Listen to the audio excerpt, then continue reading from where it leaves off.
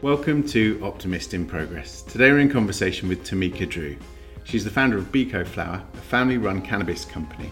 She's based in LA and she's one of the leading cannabis industry executives, has a background in non-profit and social equity work, and she even ran for office backed by the Green Party. What I found fascinating in conversation with Tamika is her own personal health story and how she found her way into the cannabis industry. When she was at college, she was diagnosed with Crohn's disease, which affected her ability to go to class while training as a lawyer.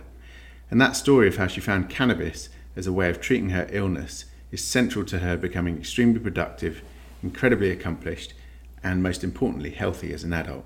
She's now the mother of 4, and I really enjoyed the conversation with her and Drea to get her take on activism and the cannabis industry and how those two things coexist.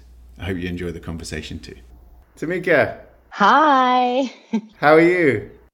Doing great. How are you doing? And also happy to introduce you to Drea, who is a co-host of the podcast and amazing clinical psychologist. Wonderful to meet you as well, Drea. Good morning. So great to meet you, Tamika. I'm really looking forward to getting your take today on social justice, social equality, through the lens of the cannabis industry, as well as hearing your journey through setting up Biko Flower, which is a fantastic company.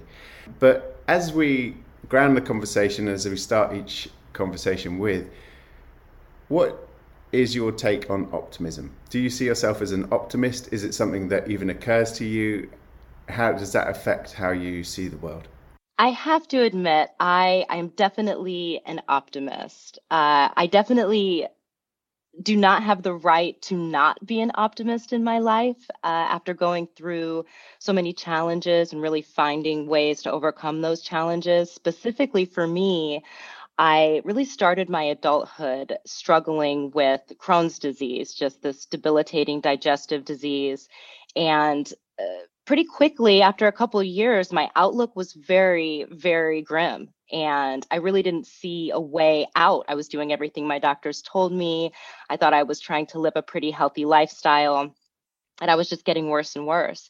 But I was able to totally change my life around by embracing cannabis as medicine. And with that, I was able to have a family. I was told I would never have kids.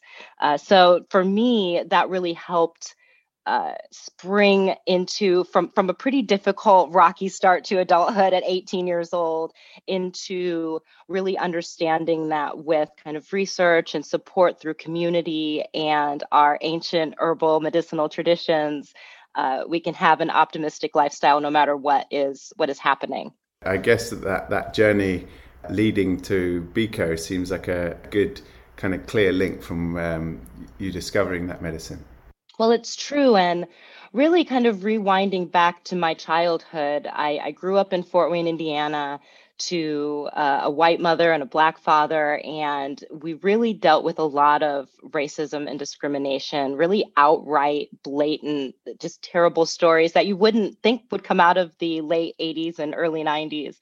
And that really colored my whole world. You know, I was really passionate to kind of work against racism and work as a civil rights lawyer at the time. And that really colored my trajectory and just the way that I viewed the world and even the way I viewed kind of building community or not, kind of the limitations that I saw to building community perhaps at the time. And even just the racism that I felt and the way that it really made me question kind of who I was and my grounding, you know, having a sense when you're a mixed girl in a very homogenous white society. And when they're talking about slavery and they're making that like, that is your lineage, you know, your people were slaves, you're basically one step away from a slave. And there's no sense of really belonging to even the continent of Africa, let alone a region. So when I got to adulthood, I decided I'm going to just do this ancestry DNA so I can find out, at least for the first time, where my ancestors were from, where my people were from. And in that, I found that I was from Nigeria. And I started to research that. And I came across the word Biko, which is used very colloquially for pleas in that region. And that is why I named the company Biko, kind of in celebration of that. And then my husband is actually mixed as well, and he has Korean heritage. And so we have a bunch of mixed kids running around. And we decided to celebrate his heritage and their heritage with the name of our first pre-rolls, which were our Juseo and our Juseo Diamonds, meaning please pass me or please give me in Korean. So that really grounding of being able to celebrate family, celebrate community, and feel a kind of pride in myself and where I came from and my ancestry, and being able to kind of share that with the world has been amazing. I love hearing you talk about the celebratory aspect of this journey. As a mixed person, I struggled with this DNA testing era. Like, should I do it? Should I not do it? I have questions about, how much of this kind of heritage can I really embrace or own? And to hear you talk a little bit about how that experience really not only shaped your own sense of self, but I also hear you say that it just gave you this guidance. It gave you this placement around how to honor your heritage and to really just own that. So I'm very inspired. I still haven't done the DNA test. I'm still on the fence about it, but I hope to do it eventually and follow a similar journey. As a psychologist, I always ask our guests about their upbringing, and I'm hearing you say that you did have some struggle and that, of course, living in the US in certain parts, in certain regions of this country in the 80s and 90s, there were lots of messages we got.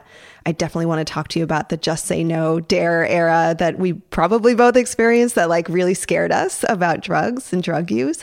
But first, I do want to ask you about your family a little bit more. Were there people, family members, people in the community, in the neighborhood? Is there, who in your life helped you shape that resilience identity? Well, I have to say that, my parents were really amazing in the way that they brought us up as mixed kids in Fort Wayne, Indiana at the time. They were very open with us and very honest with us.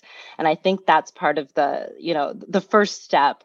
But my mom in particular was really concerned with ensuring that I had a good background of a lot of stories of Black people who had kind of risen up and done things that perhaps weren't being taught in school. So from a very early age, I had these kind of early reader childhood books. And one of them that really stuck out to me was the book about Nat Turner. So I'm learning about Nat Turner very early on. I'm like 7, 8 years old reading these books about Nat Turner, shares my birthday. I'm really inspired. And, my mom is very much egging me on. Maybe you're the reincarnation of Nat Turner. You never know. You share a birthday. And just really feeling like I was surrounded by that, very, at least at home, that celebration of heritage of all kinds, a lot more coming from my mom than my dad, to be honest. And kind of saying, you can be one of these people, you can really make a difference no matter what it is, because I think they saw very early that I was kind of had a big sense of what justice was and really wanted to kind of make my mark in some way. And just kind of being pushed to take that journey in any way that it might come along was really critical for me. I'm really interested in hearing about your social justice journey, because we're talking to you today and you're now the entrepreneur, founder and CEO of Biko Flour. But actually along the way, you've worked in a really involved way and been deeply influential in social justice in different areas. So from Poor People's Economic Human Rights Campaign, the Liberty Tree Foundation, Forefront Ventures, and you now do stuff with the Biko Flour Academy. What were the steps you took from feeling that in your family to starting to be active?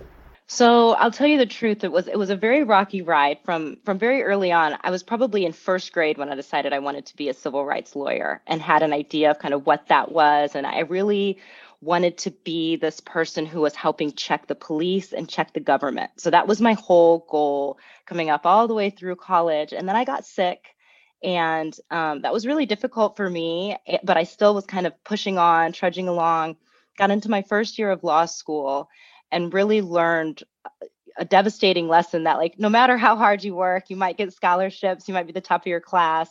If you're poor and you're sick, you know, that higher level of academia just isn't for you if you do not have support, true financial support.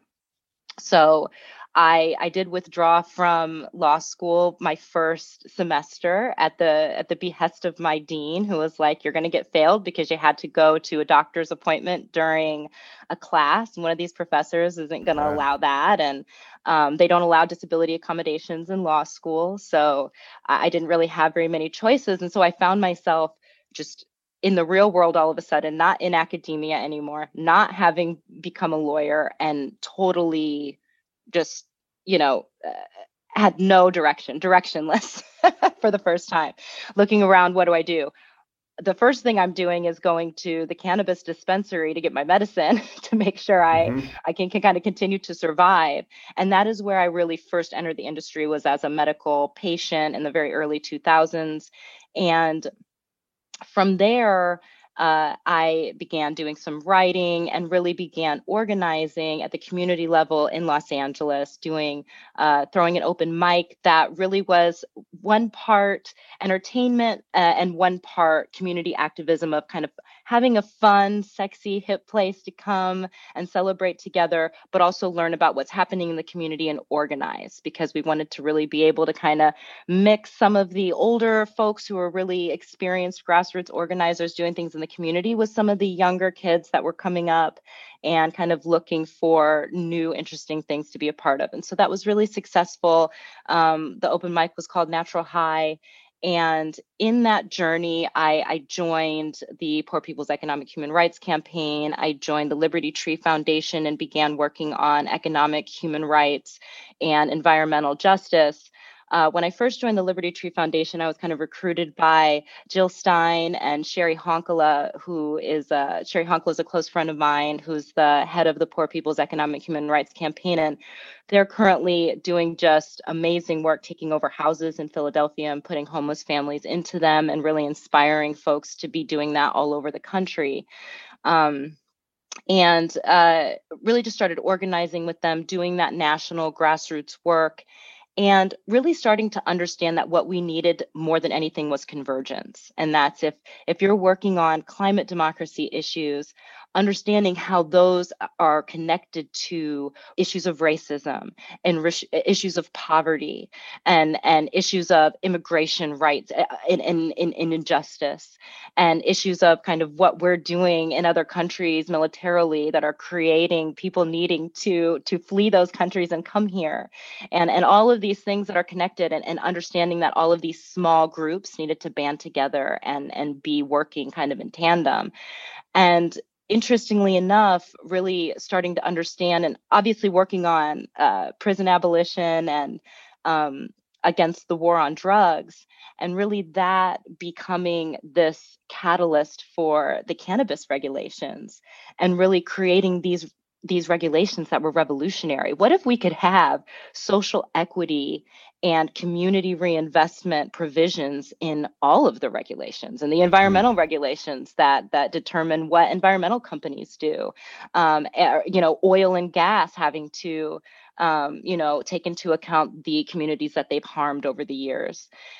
These are the concepts that we've been working for so long, and we're seeing it come to pass in cannabis. So getting into the cannabis industry and working on those issues was really just kind of that next step in convergence for me, and really being able to see a connection in how we can start making money and sharing it in our community in a real way, because donations aren't going to be enough. We have to have many different ways that we're getting in here and trying to figure out how to rebuild our communities and make sure that our people are okay. And so that's really 30,000 foot view, I think, of kind of the way that I've looked at my career and my career of moving from nonprofits now into a corporate cannabis world that I never thought I could possibly want to be in or survive in. I never thought I would work for a corporation. I've organized against corporations for so many years, and now I've worked for several within cannabis. So I find it to be something that we kind of need to do, though, to get inside those corporations, make them give us a seat at the table, and ensure that we're helping build the policies and the programs within those organizations as well that we need. And I think that it is such a rapidly shifting industry. There's headlines written every day about new states opening or legislation changes, or how big the industry is going to be financially and where taxing is going to change.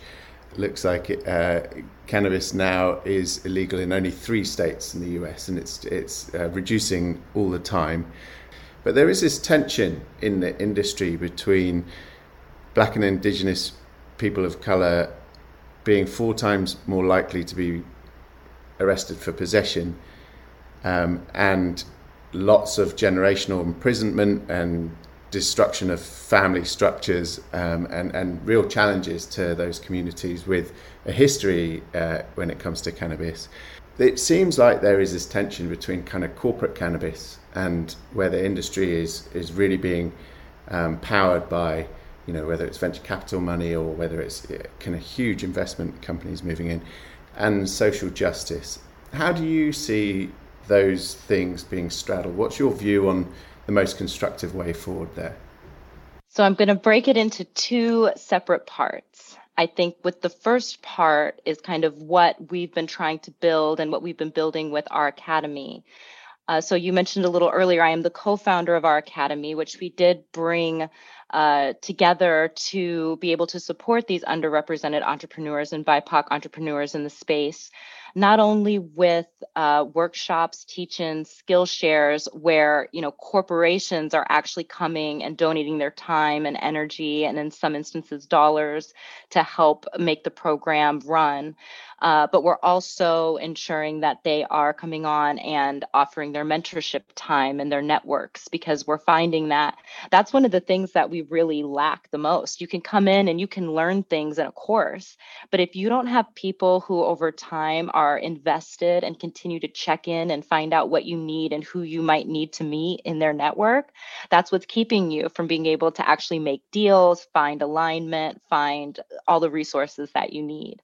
So making sure that as businesses, consumers are really expecting these corporations to be offering their time, their energy, their resources, and their money towards programs like our academy and others, organizations like Supernova Women, like the Original Equity Certification, who are working to really help ensure that we're knowing the supply chain and when they are underrepresented entrepreneurs that we're supporting. But also, I think we have to be really careful when we're seeing social equity programs and we're celebrating investment from some of these larger corporations and these venture capitalists, because what seems to be happening is a really low valuation of social equity businesses, especially social equity retail storefronts.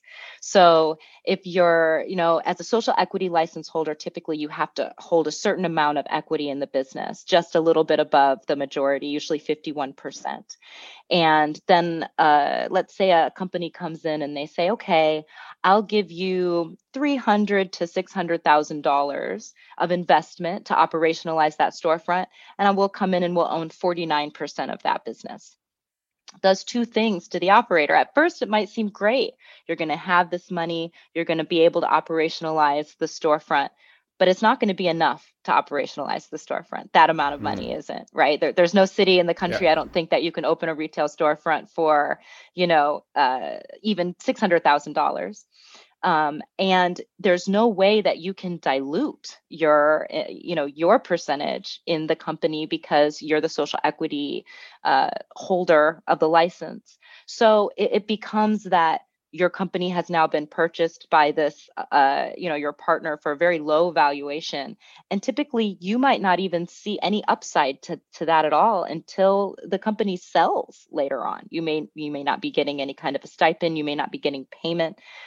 So it's really just kind of utilizing a social equity person's verification to be able to get that license, take the rest of that equity from them, tell them, you just wait a couple years till we can sell this license, and then you'll get a payout, maybe $500,000.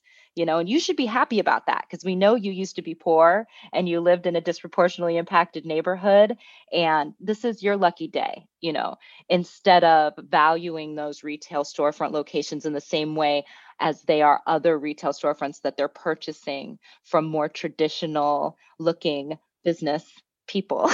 That's really interesting. So actually there's a kind of, by being part of the social equity program, it's actually potentially putting a really big glass ceiling on growth. Absolutely. And obviously not every program, not every corporate program that is built is going to drain all of the extra equity out of the business. Sometimes they might not take equity at all, and they might find other ways to be able to support that social equity applicant or their business.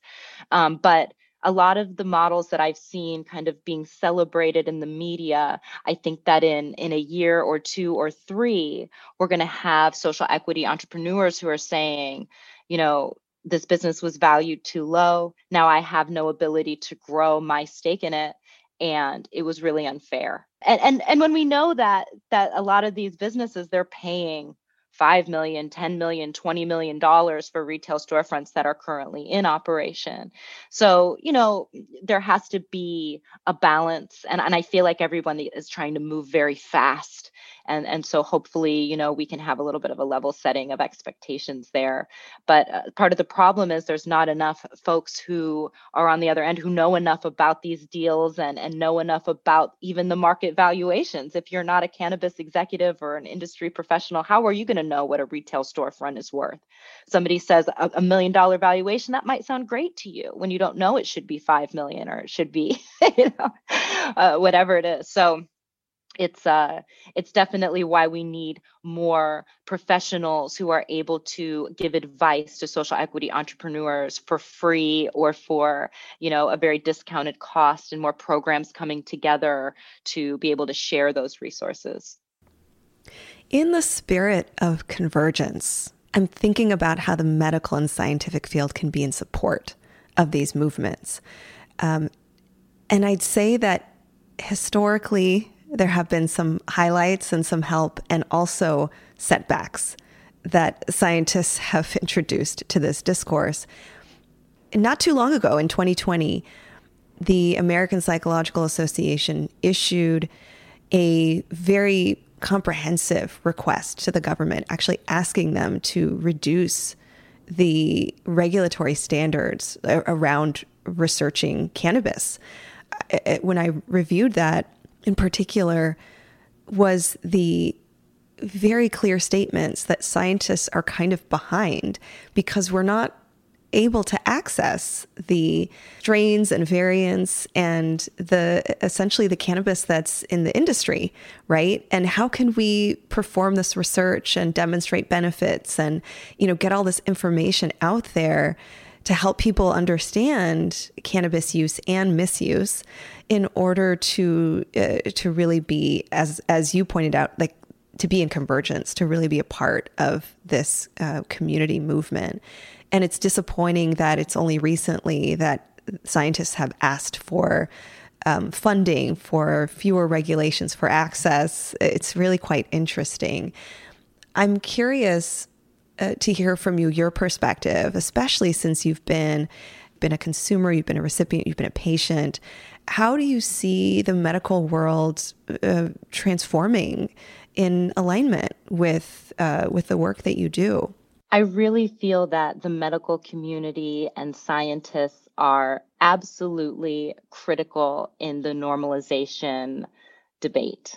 And I think that without the support of science and the medical community, we will have a very difficult time ensuring we keep the kind of medicine that we need, that we're able to keep producing the really beautiful and highly potent medicine that so many of us require, especially after many, many years of medicating with the plant.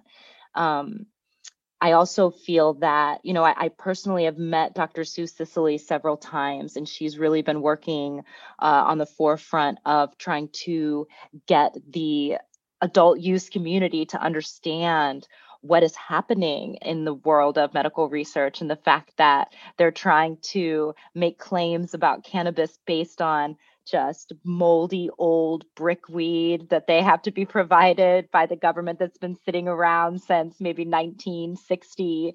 And just to hear these stories and really think, this is where we're at right now, considering there's these beautiful state of the art labs that have just the most high potency crystal flowers that we could be finding out so many different, so much information about the terpenes and so much more than we know. And we're learning so much every day outside of what is being reported and kind of what is being normalized in the mainstream news and the media. And so I really I can't wait until we have some legislation that catches up to our needs to really ensure that we're moving at the pace that makes sense. I mean, cannabis is now a global product, and it's an ancient medicinal drug. And I think that we just really need to be realistic and kind of get with the program in terms of the information that we know we can have if we would just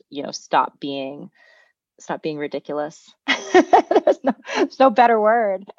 I mentioned earlier the era that we grew up in, and the messaging that we received as kids about drug use, and just the the blatant harmful ways that we received that information, but also how that was a tool, that was a mechanism that, as we learned later, was actually meant to harm us. And it's truly a discovery for me to realize that I really was influenced by these messages and by the media. And I also admit that there's so much more to learn about the use of cannabis, especially as it relates to healing and recovery. And I know that studies have shown that cannabis use can improve side effects from other medication, that it can reduce nausea, that it can help with chronic pain. And again, the field of psychology is behind because we, like you mentioned, we don't quite have access to particular strains and the state of the science that really requires this comprehensive research. But also, I think maybe in relation to the 80s and 90s, there's this fixation on addiction. And that's sort of a barrier for us. And I think it's important to, especially for our audiences, to say, notice that you are saying adult users. Notice that in order for me to access your site, I have to make it through a portal that says that I'm 21 or over. And I just want to elucidate, I want to name that because we do know that young people who are using, not just experimenting, but actually using cannabis in a day-to-day pattern to address mental health conditions like anxiety, depression, and trauma, are likely to become addicted or to develop a secondary mental health condition related to that drug use. And so I appreciate your responsibility around this. I appreciate that you're talking about adult usage when our brains are already fully developed, early 20s, mid 20s. This then becomes a different conversation. I wonder if there's anything you can add to that. That's certainly how I responded to your company. Well, I really appreciate that. And I definitely think that there's a big difference between adult use and medicinal use as well, right? And, when it comes to this plant, and we were totally propagandized by the DARE program. It wasn't even influenced. It was literally propaganda to young children. And to put the plant right next to crack and cocaine and heroin, and to say this plant and these synthesized drugs are the same, and they can do the same damage to your body. that was a dangerous message, right? And I think because of that, we do, it even colors our thought process about cannabis as a medicine, knowing that, there are so many stories of children who are given just really debilitating drugs that are not working for them, not working for their seizures, or not working for their, whatever rare genetic condition that they might have. And if they turn to cannabis medicine under a doctor's care and with, utilizing it as a true medicine, it can be incredibly therapeutic for them and has a different response to your body. I mean, myself, having been prescribed so many drugs for migraines, for pain, so many debilitating steroids for my stomach and my Crohn's disease, and then really being able to, once I started to use cannabis medicine, compare, which one of these is affecting me more, which one of these is making my head spin more, which one of these is making me lose memory, which one of these is affecting my body in a bad way. And I could really have a comparison. And when we talk about adult use, totally separate from talking about cannabis as a medicine, we're then looking at it and comparing it with other things that we use, that we're saying are for adult use: tobacco, alcohol, which we know have, a very negative effect on our body. I'm thinking when I was 18 years old, suffering from Crohn's disease, I could go into a bar and I could, I could at least buy cigarettes. That in and of itself is tearing up my stomach. It's making my whole body worse. It's something that I'm allowed to purchase as an 18-year-old. That's just going to debilitate me. But then once I'm 21, when I was in California, I could go into a dispensary and I could purchase pre-rolls, or I could purchase cannabis, and that was actually healing my stomach and my body, and kind of reversing the effects of some of those things that I was able to do even younger in a state of kind of consumerism, where we make these decisions about what's healthy or what's not based on kind of corporations and pharmaceutical companies and government kind of different things that are happening culturally. So once you've had certain experiences, the reality of the plant, and the way that it should really be seen as a medicine over here, and also as kind of a safer way to have a good time as an adult versus some of the other already legal vices, it makes a lot of sense. And knowing also that, we can feel addicted to so many different things, but there is a difference between a chemical addiction, like what a narcotic gives you, and the feelings and experiences that you're getting with cannabis physically in your body.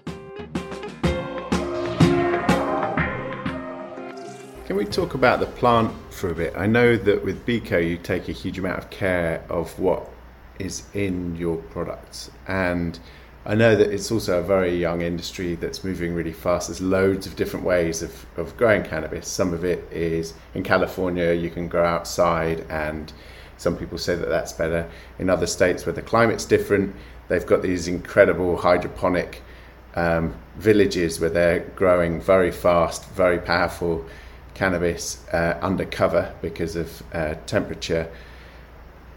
I know that if you look at food, there's been a huge amount of learning over particularly the last decade, about, how important the chemicals that are used or aren't used in the growth of the vegetables and fruit that we're eating, where things are grown, how things are grown, organic, those kind of things. I think people have become more aware of fair trade and other stamps when it comes to food. When it comes to cannabis, what's your view on, biodynamic or organic? What can people look out for to see that what they're getting is grown in a way that is good for their body, and potentially not in a way that could harm them? Yeah, that's a really, really great question. I think that specifically, there are different types of companies in the space right now. And one of the things that we've been talking about kind of as a larger community are the types of people that we want to trust in curating our cannabis. And oftentimes medical patients have a certain way that they're looking at the plant, and at all consumer goods, they're looking at it as a patient. They're thinking about patient needs. They're thinking about allergies or, things that you might have a difficulty with. So very much with myself as the founder of Beco and my experience as a medical patient, that's very front and center for us and our ethos and our values of just really ensuring that our plan is always going to be, our products are always going to be not only clean and beautiful that you can trust, but you can also trust that they're going to be strong and they're going to be what we say they are.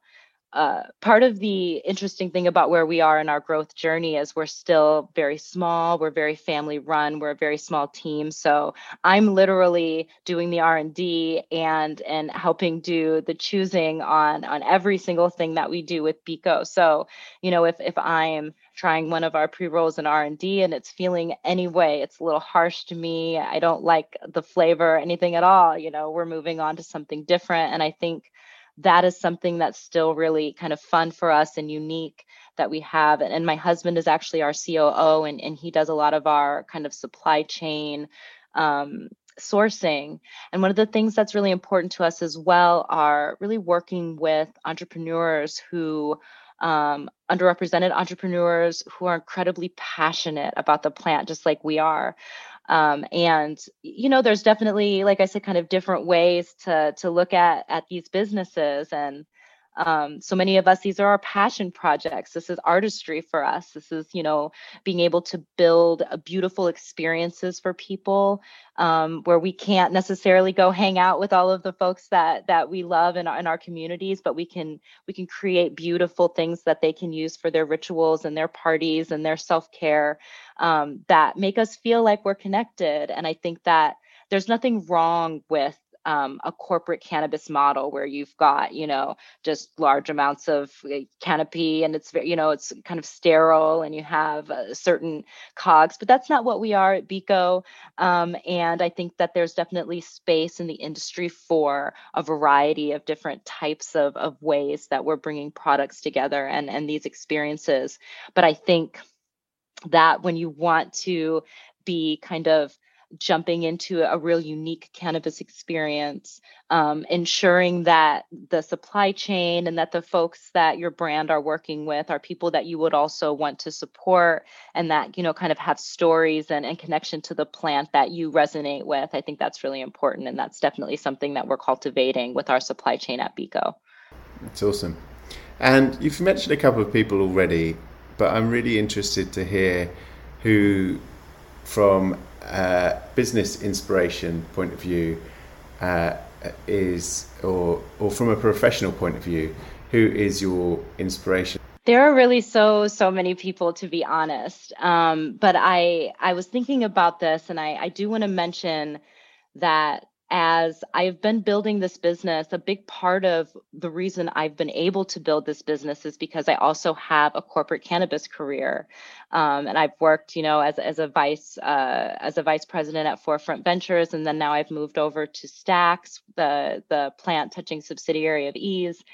And at both of those really kind of large corporations, I had some really incredible female leadership that were there in these chief positions. At Forefront, it was Lise Rosman. She was the chief growth officer, and she was actually the person who brought me into the organization.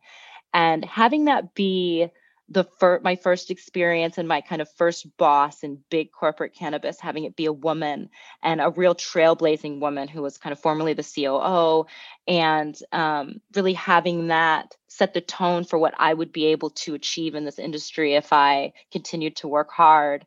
And then now at Stacks, we have Tony Kim, who brought me in, who's an amazing CEO of Stacks.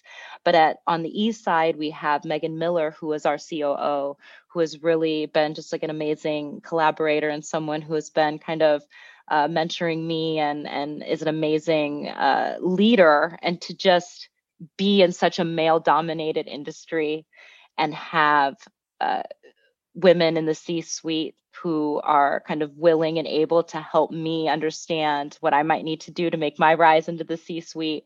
I think is incredibly important, because we, especially as people of color in this industry, are not going to be able to make the waves that we want to unless we're able to be seen everywhere, not just as the people. We shouldn't have to create our own businesses to be in the C-suite, to be people that are in charge helping make decisions. We should be able to make those, those meteoric rises, just like we see everybody else doing in other industries. So I think this is our time, and this is an industry that is kind of open to it, even though we do need to continue to bust through those doors and make demands. And, like I said, having worked specifically with women who have been in those positions of power in these corporations has really been inspirational to me. And it's such intentional work, certainly as an entrepreneur, as an activist, as a leader, as a mother of 4 kids. You're busy, and I wonder what you do to take care of yourself. I acknowledge that from an early age, you probably had to focus on your well-being a lot. And how does that look now? Are there practices that you try to fit into your day? How do you take care of your own resilience and restore your energy? This is a really great question, to be honest, because it is hard for me to fit in some of those kind of more traditional self-care, regular rituals and regimens. But over time, I feel I have definitely learned how to take better care of myself. And part of that has been in really giving myself an easier time, kind of loosening my own expectations on how things should be. I'm really lucky because my husband is my partner in all things, and we both work in the industry. He works, with BECO with me, and he's very understanding of exactly what I'm going through in my day-to-day life and vice versa. And I think just being relaxed about kind of the state of the house, for example, feeling like we can take this night off on a Friday night and let the house be a wreck and just enjoy Friday night together, kick up, watch a movie, hang out, cuddle a little bit. That's self-care to me, being able to know that you can push some things off till later and just enjoy life when there are moments that come up that you don't want to leave. And I think that even as we build the business, just something doesn't go right, or if mistakes are made, really being able to be a little easier on yourself than perhaps than you feel you have the right to do. Give yourself that grace and that easy time that you might give somebody else, because so often, we give ourselves a harder time than we would ever give anybody else in our lives. We have these standards for ourselves that are unreasonable. At least I know I do. And so that's been a big part of my meditation for myself, is that, you are enough, you are doing everything that you can, and, you're on a path, and everything is fine. Even if I don't feel like I've reached all my goals for the week, or if I haven't gotten through my checklist, being able to give myself that space, is really the best self-care that I can. And I notice when I'm not doing it too, when I'm focused on that checklist and I'm not giving myself that time to just relax a little bit and not have to worry about what's next, because there's always work. There's always something. But I think you articulated it really well. We are often, many of us, especially if we have multiple roles, have these really high standards for ourselves. And it's actually very empowering when we just remind ourselves of our agency. Yeah, I can actually give myself the afternoon off, or just pause. And like you said, just kind of let the house sit and relax. That can be an incredible way to restore energy and just kind of refocus. So thank you for sharing that. Tamika, I've loved this conversation. It's been great to hear your story. And before we go, I'd just love to see if there's any cultural inspiration that you take. So if there's a track or a book or anything that you've seen that's been of inspiration to you recently, we can put it in the show notes. We could even put it on our Optimist in Progress playlist. Is there anything that has given you inspiration in the last few weeks that you'd like to share? Well, I will just say that someone who has been incredibly inspirational to me lately is our director of community engagement. Her name is Luna Lovebad, and she is an artist. And I've been kind of bumping her various tracks. You can find her on Spotify. You can follow her on Instagram. but she's an activist in the LGBTQ space, and she is just a really phenomenal powerhouse. She's been doing so much to help BICO and really let people know about what we've been working on in our creators circle, and has really been just lifting up the work of so many important folks in the community and the queer community. So I would just love to kind of shout her out and have folks go and check her out and support her music. That's a fantastic recommendation. We'll put links to all of her work in the show notes. Tamika, thank you so much today. It's been amazing to hear your story of health, social justice, entrepreneurship, motherhood, and all those in between that have helped form the company that you're running and how you're approaching it. So thank you. I've found it a really inspiring conversation. Such a pleasure to meet you. And again, thank you for sharing your wisdom and your roadmap. I loved learning about that. Thank you so much for having me. It's been amazing to connect with both of you today. Thanks for listening to Optimist in Progress, presented by Dr. Drea Letamendi and me, Tom Johnston, with research by Lisa Farr Johnston, original music by Reg Science Perry, edited by Brian Ward, and produced by Aginia Odell. Thank you to today's guest, Tamika Drew, and you can follow her at BICO Flower on Instagram. Her personal Instagram is Tamika, TAMIKDREW, Tamika Drew. Please email us at podcast@optimistdrinks and follow at Optimist Drinks on social media. Thanks for listening.